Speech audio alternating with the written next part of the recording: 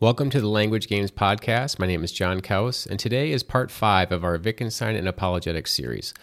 Last week, we exposed the defect in Gettier's scenarios as they relate to undermining justified true belief. That defect is assuming that it's okay for justification to transfer from error. That is not how we use the term justification. We may not move from error to justification. Let's look at some examples to illustrate this. Witnesses to a crime. So we go to the mall. There are two guys, Smith and Jones, in a jewelry store. We know Jones, but do not know Smith. Smith is Jones' out-of-town twin brother, and Smith is deaf. As Smith is purchasing his wife an anniversary gift, he realizes that he left the stove on at home and rushes out of the store without buying the jewelry. Unbeknownst to Smith, Jones is in the back of the store robbing the safe. As Smith is running out of the store, the alarm sounds. Smith, being deaf, keeps running.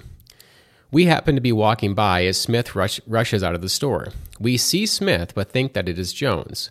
We then form the belief that Jones robbed the store, which he did. But we only believe that because we saw Smith leave the store, not Jones.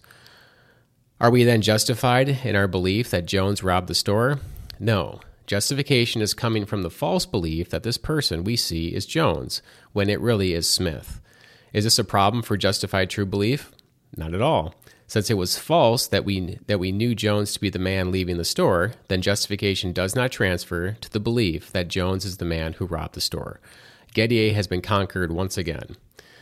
All right, let's go to another example. The clock example. There is a clock in the living room. 99.9% of the time, this clock is accurate. The clock stops working at 3 p.m. We happen to look at the clock at 3 and conclude that the current time is 3 p.m. Are we justified in the belief that the time is currently 3 p.m.? No. We believe the time to be 3 p.m. on the assumption that the clock is not broken, which it is. So like the previous example, justification is transferring from error, and that is not allowed under our strengthened second assumption. And we can multiply these examples endlessly, and philosophers have, but the result is always the same. There is, however, one other type of Gettier scenario that does not rely on justification transferring from error in the sense of Gettier's second assumption, like we've seen here. In these other scenarios, the transfer is much more subtle. But before we interact with these scenarios, consider Wittgenstein's guidance. He writes, "And if things were quite different from what they actually are, if rule became exception and exception rule, this would make our normal language games lose their point. Language games were first created by God to function in reliable environments, and we, being made in the image of God, model that in the language games we create. We assume that man's senses are functioning properly, that his environment is pointed toward truth, etc., when using any language game. Terms like justification, belief, and knowledge lose their use and so lose their meaning if we insert them into an environment that is hostile to their survival. For example, if we dig a tree out of the ground and place it inside of a completely sterile glass cube, is the tree going to survive? No, it will die. Should we then conclude that the tree is somehow faulty? Of course not. The tree was never meant to survive in this environment. The tree's use is quite glorious if placed in its natural environment. We are going to look at two scenarios that do something similar. They take our words and put them into a sterile environment, yet we assume that our language game does not function in a sterile environment. They reject this assumption then in their scenario, and so justification, once again, transfers from error. Consider this example. The fake barns. We are driving through Minnesota countryside and see what appear to be a number of barns. We look at one particular barn and form the belief that this barn has red doors. Little did we know that Minnesotans take great pleasure in erecting fake barns to deceive those who travel by their property. Most barns in this country are not real barns, but are merely barn facades. This barn, however, that we are now perceiving is the one real barn in Minnesota, and it has red doors. So there is no direct error in our perception, like there was in the witnesses to the crime scenario or in the clock scenario. We first form the belief, A, that this object is a real barn, which is true, and then infer from A the proposition B, that this barn has red doors. So we first have A, this object is a real barn. Then we infer B, this barn has red doors. So putting that together seems like the conditions hold. We know that A is true, and A is true. A entails B, and we infer B from A. Well, does it follow then that we are justified in believing B? Well, it would seem to, right? The left side, all three conditions hold, but it still seems wrong to uphold the inference. I do not accept that we have justification in the belief that B is true, but it appears that it needs to be. So how are we going to handle this? Well, if we focus on two terms here, knowledge and justification, this will show us the error. What do we assume when driving through the Minnesota countryside? That the environment is not deceptive, that it generally points toward truth in observations of trees, of barns, of farmhouses, of birds, etc.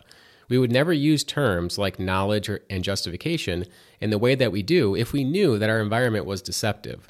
This scenario requires us to infer justification from error, and so is irrelevant to undermining justified true belief. For a Gettier scenario to have bite, it needs to operate from within the assumptions of our language game.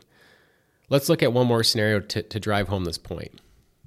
The matrix scenario, which is really the fake barn scenario on steroids.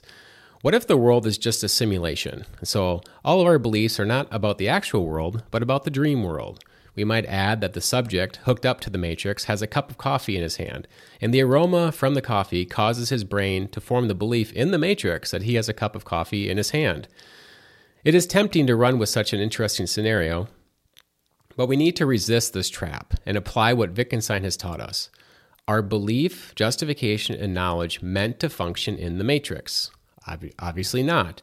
We assume that we are not living in the matrix when we use such terms. I have no idea how belief is supposed to function if we are living in the matrix. Our entire language game breaks down at this point.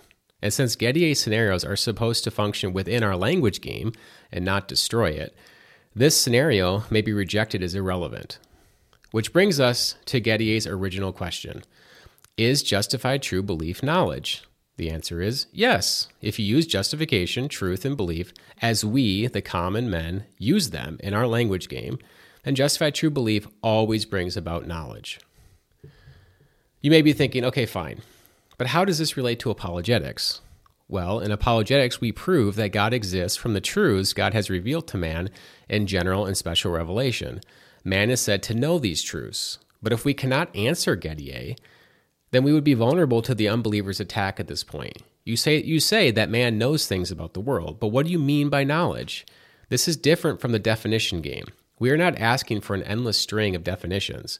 We are simply asking for a rough definition of knowledge. And if Gettier undermines any such definition, then what we mean by the term knowledge may rightly be called into question, thus severely weakening our apologetic. It matters that we rightly answer Gettier. All right, next week we'll turn to Van Til's apologetic and see how Wittgenstein's language games are essential to Van Til's argument. That's it for today. For more content like this, you can find us on Twitter at _languagegames. See you next time.